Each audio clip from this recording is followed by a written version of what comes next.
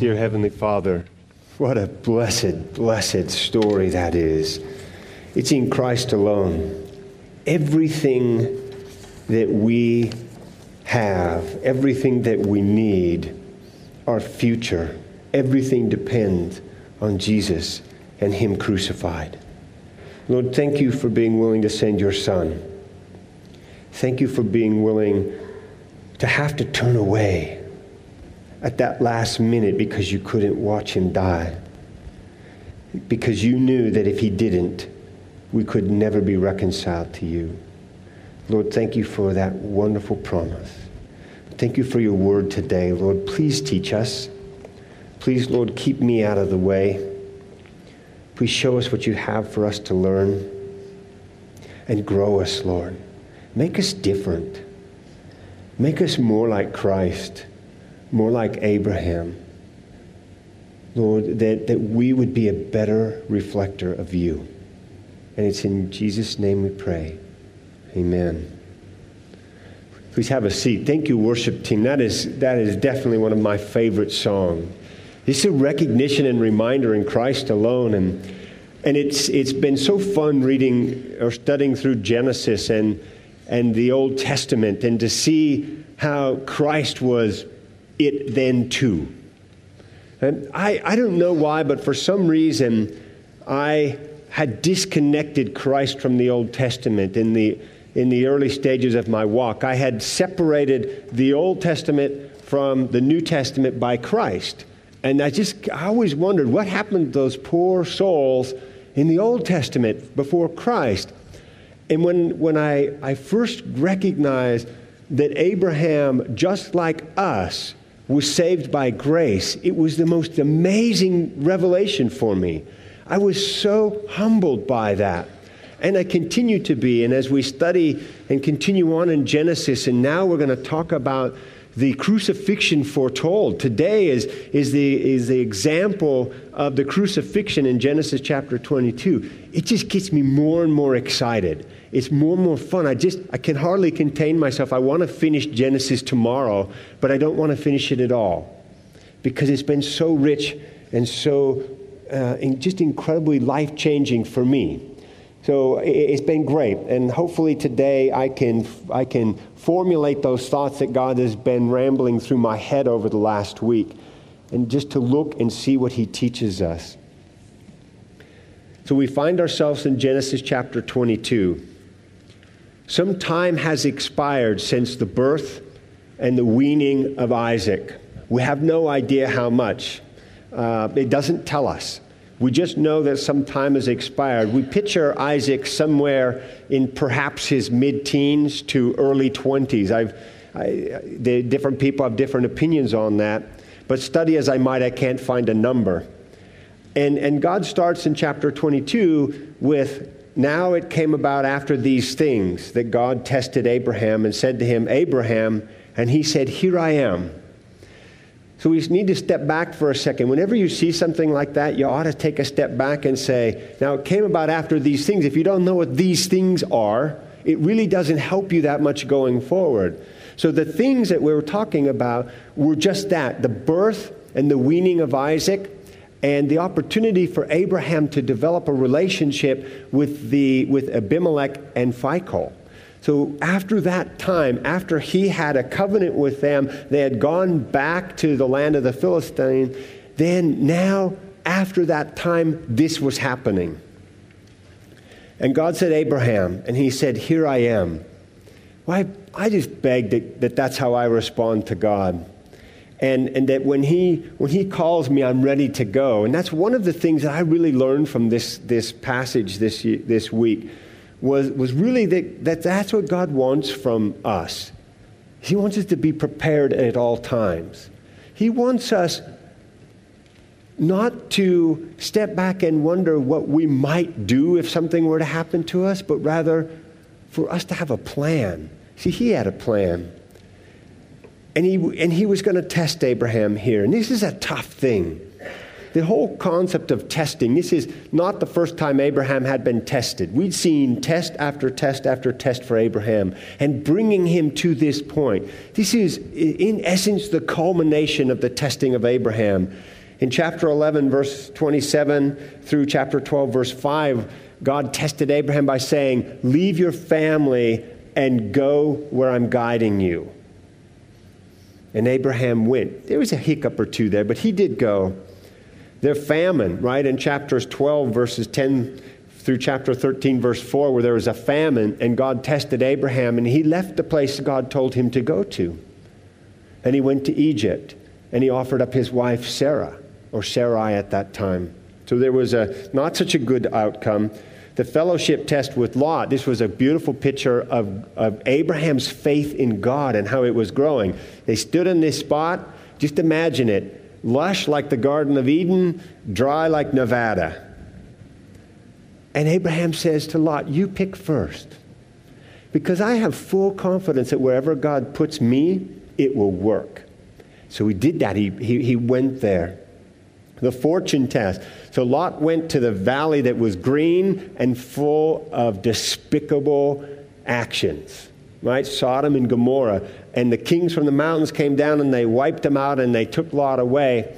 And Abraham went and got him with the other group that he had forged relationships with, and he brought Lot back. And of course, the king of Sodom came out and was offering to give him money and spoil and all these other things. And Abraham said, I don't need that. I have God. That's all I need. So he did a great job there. The failed fatherhood test, right? Chapter 16. Well, God says, I'm going to have descendants that are more numerous than the stars and the sand. And Sarah's beautiful, and I keep trying to give her away. But we're not having any children. So Sarah and Abraham hatch a plan. Let's have God didn't say Sarah was going to have babies. He said, you are going to be the father of a great nation. So we'll make that work. And we of course, have Hagar and Ishmael. And then he had the farewell test to Ishmael, right? This is a tough thing. Abraham loved Ishmael. He loved this boy. His heart was broken. He was shaking at the concept of sending him away. But God said, go and do this, Abraham, you must. And he did. So Abraham had these chances, these tests before. They were all leading up to this. So Abraham answered, here I am. And God said, now take your son, your only son, whom you love, Isaac, and go to the land of Moriah and offer him there as a burnt offering on one of the mountains which I will tell you. What gives? For 25 years, God promised Abraham, you are going to be a father of nations. Abraham couldn't wait, so he jumped in, married Hagar, and had Ishmael. Finally, 25 years later, Isaac is born. He's weaned, he's growing, he's got to be the classic boy, right? You can just get that picture of Isaac. And God says, Abraham, go and do this, and I'll tell you where. I'm not going to give you exactly. You notice this is another interesting part of obedience from Abraham. God didn't say, go exactly to this place. He said, go in this direction. I'll confirm the plans as you get there. The part where he says your only son is repeated 3 different times in this chapter, verses 2, 12, and 16. It's a focus point. Right? This is a concept of there are no others, Abraham. This is the promise. Go and sacrifice him. Now me, I don't know. I don't know that I could have done that. I don't think that I have the faith that Abraham had at the time. But I learned some valuable lessons in studying this and realized that I need to know. I need to know. You know, we all need to know. God is going to test us as well. And you need to know how you're going to respond. You see, Abraham, what did he do? Verse 3, he rose early in the morning, he saddled his donkey, took 2 of his young men with him, and Isaac his son, and he split wood for the burnt offering, and arose and went to the place of which God had told him. Abraham wasted no time. He got up and he went. He took off. He decided that it was more important to trust God than the flesh of man. He'd already tried that. He'd already tried that with Ishmael. He had seen the folly, and he realized, no, we need to go. And they went to Moriah. This is the city of Jerusalem was built on Moriah. The Temple Mount was Moriah. So we're going to see Moriah over and over through the Bible as we go. In verse 3, Abraham got up, and he got everything ready, and he went. And on the 3rd day, he raised his eyes, and he saw the place from a distance. And Abraham said to his young men, stay here with the donkey, and I and the lad will go there, and we will worship and return to you. You know, most times for us, if you step back and look at the times that God has tested you or put you into trial, do you realize most of the time our first response is, let's get a good sleep because we got to go in the morning. Our first response is, why? Why me? Why not this person? Right? They are the ones who need to be tested, not me. And God, I'm willing to obey you just as soon as it makes sense to me. That's our general response to things. Why? Why me? And I'll do it as soon as you make it clear to me why I should do it. But Abraham didn't. He got up and he went. We have test. In 1 Peter, it tells us, 1 Peter 1, 6 through 9, we have test because it purifies our faith. And in James chapter 1, verses 1 through 4, we have test, it says, because it purifies our character. And in 2 Corinthians 12, 7 through 10, he says we have test because it prepares us to walk away from sin. So God was testing Abraham. Can you imagine? 3 days journey. Abraham is the only one of the group who knows what's going to happen. He's loaded the wood. He has fire. He has his knife. And this is not the first sacrifice that these guys have done. Right? You have to step back for a minute and realize this is not the first one. It's not like this is the first sacrifice that has ever occurred. So everybody that's there, Abraham, Isaac, and the 2 men, recognize that when you go to sacrifice, you sacrifice something. Not like us. Maybe I won't have coffee this morning. I'll sacrifice having coffee. But you end the life of something. That is the sacrifice at this concept. We haven't seen the sacrifice that we will in the law of flour and oil and other things. Every sacrifice that I am aware of up until this point was a life of an animal. 3 days these men traveled. Abraham had the opportunity to wrestle through this with God, if he really did. I actually don't think he did. I've read some commentaries that said, oh, it must have been horrible. Abraham must have been struggling. It must have been the hardest thing in the world. But you know what? I'm not actually sure that this tells us that. I think Abraham got up in the morning and he went. His heart was so full of God. He went. He had time to worship God on the way. And I really believe that's what Abraham did. I really believe that Abraham was worshiping all the way there. Because he was too willing to get up and go, and too willing to bind his son, and too willing to sacrifice him. The picture that's painted here was a man that was focused on God's plan, not himself.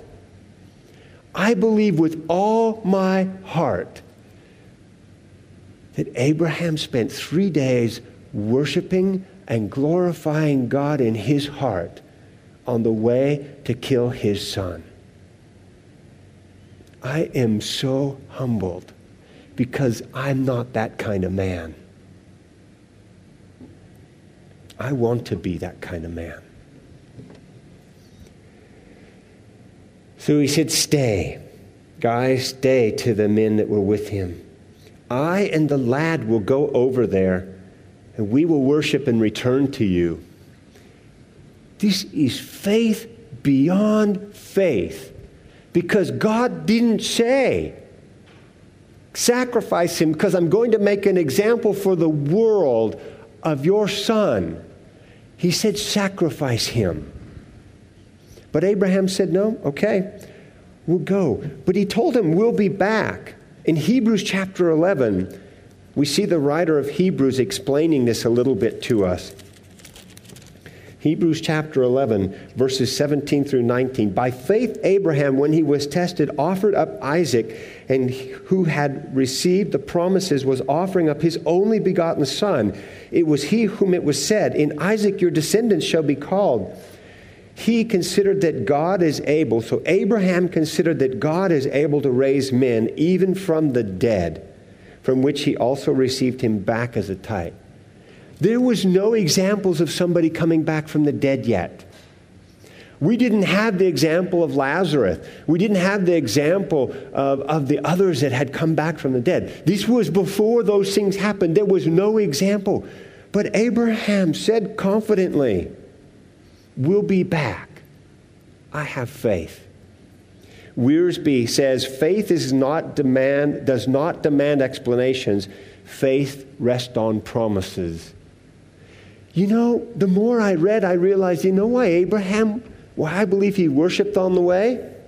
Because God had made a promise that couldn't possibly happen if he didn't have another plan. He had said clearly, after they had messed up with Hagar and Ishmael, no, Sarah will bear you a son. You will call him Isaac, and in him will all of your descendants be named. It's a done deal. Why not pick him up and go? You've got nothing to fear. God had promised. It was there before him. Abraham said, I've got nothing to fear. Let's go. God will provide. He said, he promised, I've gone through so many stupid mistakes where I didn't trust God. Why not now? I'm over that. I've given in to him. I trust him. Let's go. I'm surprised now, after hearing God, after studying this chapter, I'm surprised Abraham didn't bring a band with him to play music on the way, because he was so excited. He was going to meet God on the mountain. He was going to see his God. He knew it. He was probably excited about this. He wasn't dreading it. This was an opportunity. He was going to be there, and God was going to meet him on the mountaintop. This is cool stuff. I've read this for years going, oh, his heart must have been being ripped out of his chest. He must have been horrified. He must have just been low as low could be. I don't think so. I think he had a skip in his step. He's 100 and some years old. He had a skip in his step. He longed for this time with God. He was looking forward to it. We've got to change our attitudes towards testing. We've got to rethink how we think about these things. We've got to look at this like Abraham did. This man was probably rejoicing because God had enough faith in him that he'd have enough faith in God to follow through. The next time God tests you, jump up and down with joy. Jump up and down with excitement. This is as good as it gets. It doesn't get any better than this. This is an opportunity to meet him right where he wants you. And Abraham was there. And we can see that. We can feel it. We need to encourage each other in that. We need to embrace these opportunities. God is just waiting to be glorified in our response. And Abraham was there. He didn't know how it was going to happen. He didn't know what was going to happen. He just knew it was going to happen. And he was ready to embrace it. And he said, I'll be back. And by the way, I'll be bringing my son. Because God promised me, and there is no way in the world that he's going to back off on his promise. So they went. Verses 6 through 8, Abraham took the wood of the burnt offering and laid it on Isaac, his son. And he took his hand the fire and the knife, and the two of them walked together. And Isaac spoke to Abraham, his father, and said, my father. That's just oozing with respect in this. My father, he said. And Abraham said, here I am, my son. The love, the respect of the son, and the love of the father just ringing through this. And Isaac said, behold the fire and the wood, but where is the lamb for the burnt offering? And Abraham said, God will provide for himself the lamb for the burnt offering, my son. And the two of them walked on together.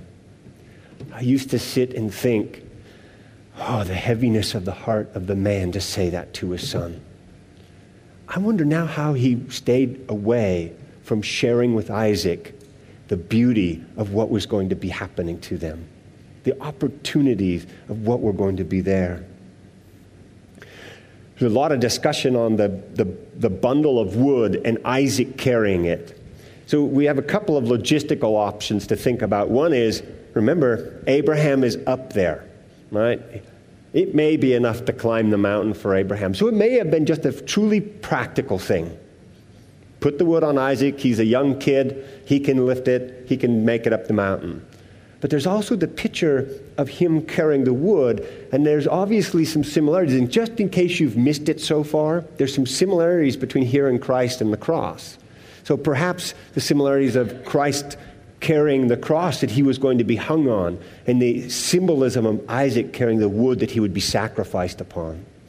There's also the concept that it was similar to the burden of Christ taking our sins. You see, Isaac shouldn't have had to carry the wood for his own sacrifice up the mountain. But he did it willingly. There was a working between the father and the son here. The son willingly did it. And respectfully, carrying the wood up the mountain, he asks his dad, I've seen enough sacrifices to know that we usually have one more thing. And I don't see it. Maybe I'm glad I'm not carrying it, though, so perhaps he's thinking this is a good thing. But on the other hand, he knows there's something that's not the same as it's been. And they walked on and said that they will provide. You know, it's also beautiful to stop here and think as Abraham is saying this, God will provide for himself the lamb for the burnt offering. You remember in chapter 18 where Sarah laughs. She's going to have a son, right? Am I going to have a son? And I'm going to have, my husband is old, and I am old also. Now I'm going to have pleasure and a son? She laughed, right? And God, the angel of the Lord, Jesus said to her, why did you laugh? Is anything too hard for me?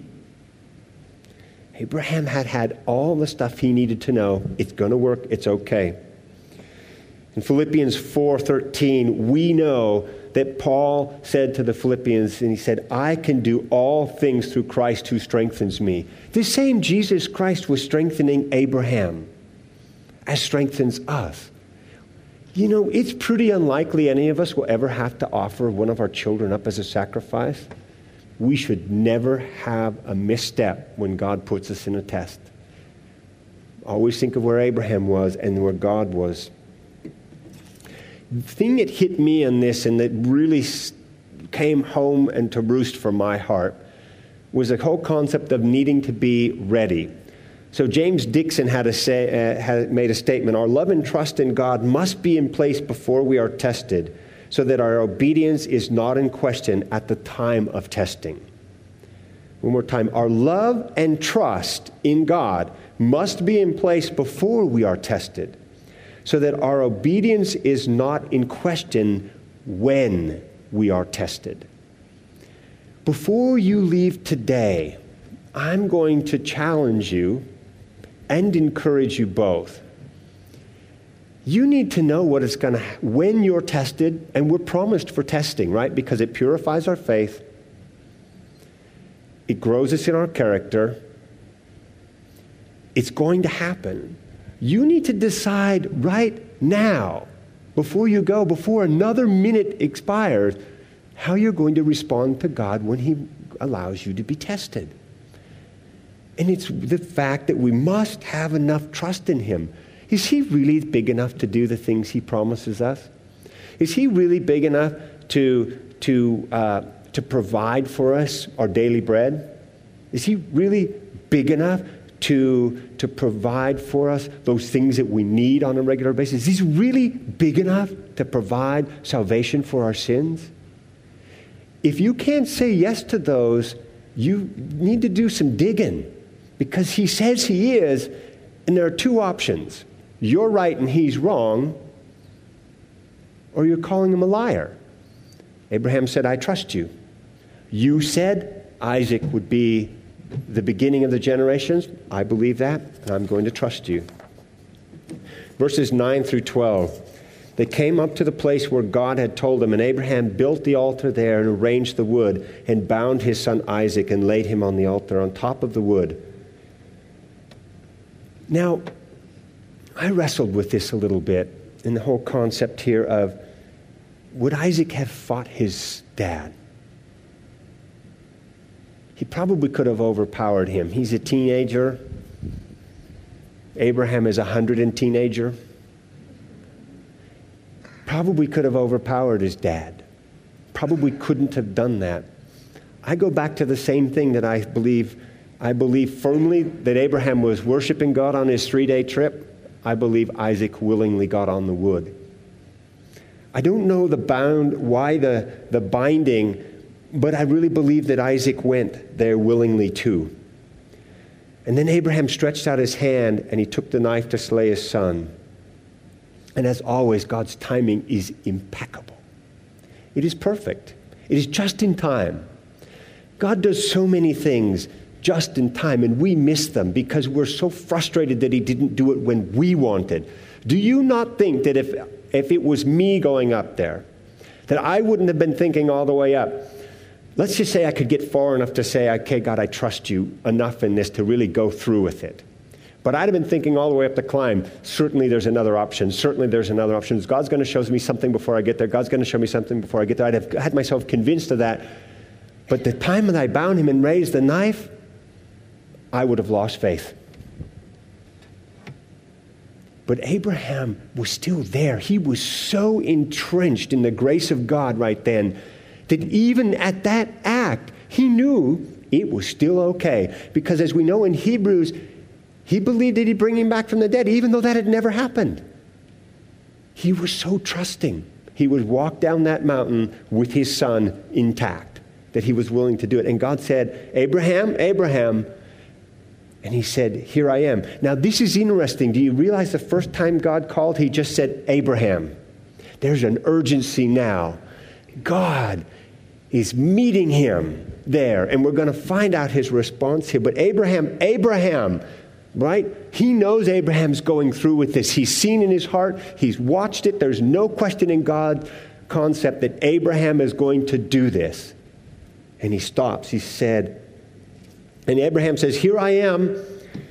He said, do not stretch out your hand against the lad and do nothing to him. For now I know that you fear God, since you have not withheld your son, your only son, from me. And in verses 13 and 14, and Abraham raised his eyes and looked, and behold, behind him a ram caught in the thicket by his horns. And Abraham went and took the ram and offered him up for a burnt offering in the place of his son. Abraham called the name of that place, the Lord will provide, and it is said to this day, in the mount of the Lord it will be provided. Substitutionary atonement. Big word, concept was God provided. And I completely missed this one point in this verse. I remember Abraham going up the mountain and says, it's okay, God will provide. Or Isaac said, where's the lamb? Abraham said, it's okay, God will provide the lamb. There's no lamb. It's a ram. It's an adult with horns big enough to get caught in the thicket. I completely missed the concept here. Abraham was foretelling Christ. It wasn't just a substitutionary atonement for Isaac. Abraham was proclaiming the death and resurrection of Jesus Christ and bringing this through. And it wasn't just a symbol of Jesus, it was a proclamation of Christ. God will provide the lamb, not today. He's going to provide something different today. The ram that we're going to sacrifice is not the point that they were talking about walking up the hill. Isaac did, in his youth, in his unknowingness, talked about the sacrifice for today, but Abraham foretold Jesus. And who met them at the altar? Right there. It was Jesus, right? The angel of the Lord. Abraham, Abraham. God brought not just a ram, but he sent Jesus Christ to stop the offering of Isaac on the altar. And he responded, Jehovah Jireh, Lord will provide. He will see to it. He will take care of it. Verses 15 through 19, the angel of the Lord, Jesus Christ, called to Abraham a second time from heaven and said, by myself I have sworn, declares the Lord, because you have done this thing and have not withheld your son, your only son. We hear that again. Indeed, I will greatly bless you, and I will greatly multiply your seed as the stars of the heavens and as the sand on which is the seashore. And when your seed shall possess the gate of their enemies, in your seed all the nations of the earth shall be blessed. That's us. You realize that? All the nations, the Gentiles, the Jews, everybody in this will be blessed because you have obeyed my voice. So Abraham returned to his young men, and they arose and went together to Beersheba, and Abraham lived at Beersheba. Spurgeon says the promises of God never shine brighter than in the furnace of affliction. What an incredible picture. What a beautiful opportunity for us to learn from Abraham and to realize that by his faith, we can partake of the substitutionary atonement of Jesus Christ. Because of Abraham and his willingness to sacrifice his son as a symbol of God offering up Jesus Christ on the cross for us, we can actually partake in the death and resurrection and promise of Jesus Christ. It was, for me, I really have very little more to say. That's really the end of it. But God didn't stop there. He said, now it came about, in verses 20 and on, after these things that it was told Abraham, saying, behold, Milcah also has borne children to your brother Nahor, Uz his firstborn, and Buz his brother, and Kemuel, the father of Aram, and Chesed, and Hazo, and Pildash, and Jiblah, and Bethuel. And Bethuel became the father of Rebekah. These 8 Milcah bore to Nahor, Abraham's brother, and his concubine, whose name was Remuel, also bore Teba, and Gaham, and Tehash, and Maacah. Whew. And I looked at that and I thought, man, I've been riding on the mountaintop on this chapter. All the way up here. I sincerely contemplated just leaving these out because this was just so much. I have been blessed more, probably in my entire life in Genesis. It has changed me more than any other thing I have done other than my salvation. But I looked at this and I thought, God takes us to this point where he describes the death and resurrection of Christ, where he puts in the heart of a man just like us, no different than us. Abraham is just like us. He puts in the heart of a man to have so much faith that he was willing to sacrifice his own son. And he's willing to share with us, you know what? That seems like a mountaintop experience, but every experience with God is a mountaintop experience. And here, let me tell you a little bit about the future, because see, Rebekah is going to figure in very prominently as we move forward.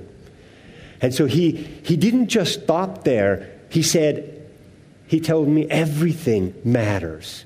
Even the names of the children of the concubine matter just as much as the faith of Abraham. Don't lose sight of your importance for God and his kingdom. There is nothing that he does that isn't of importance. Let's pray. Dear Lord, thank you so much for this passage. Thank you for speaking to me in my heart. And thank you for making me a changed man. Lord, I just pray that I didn't get in your way, that I didn't bring anything up that didn't need to be brought up or leave anything out that should have. Lord, this has been such a revolutionary passage for me, and I'm so thankful for you. Lord, we're going to move into a time of communion, and this is a chance for us to celebrate that Jesus died on the cross. And would you work deep in our hearts and get rid of any of the garbage that's there?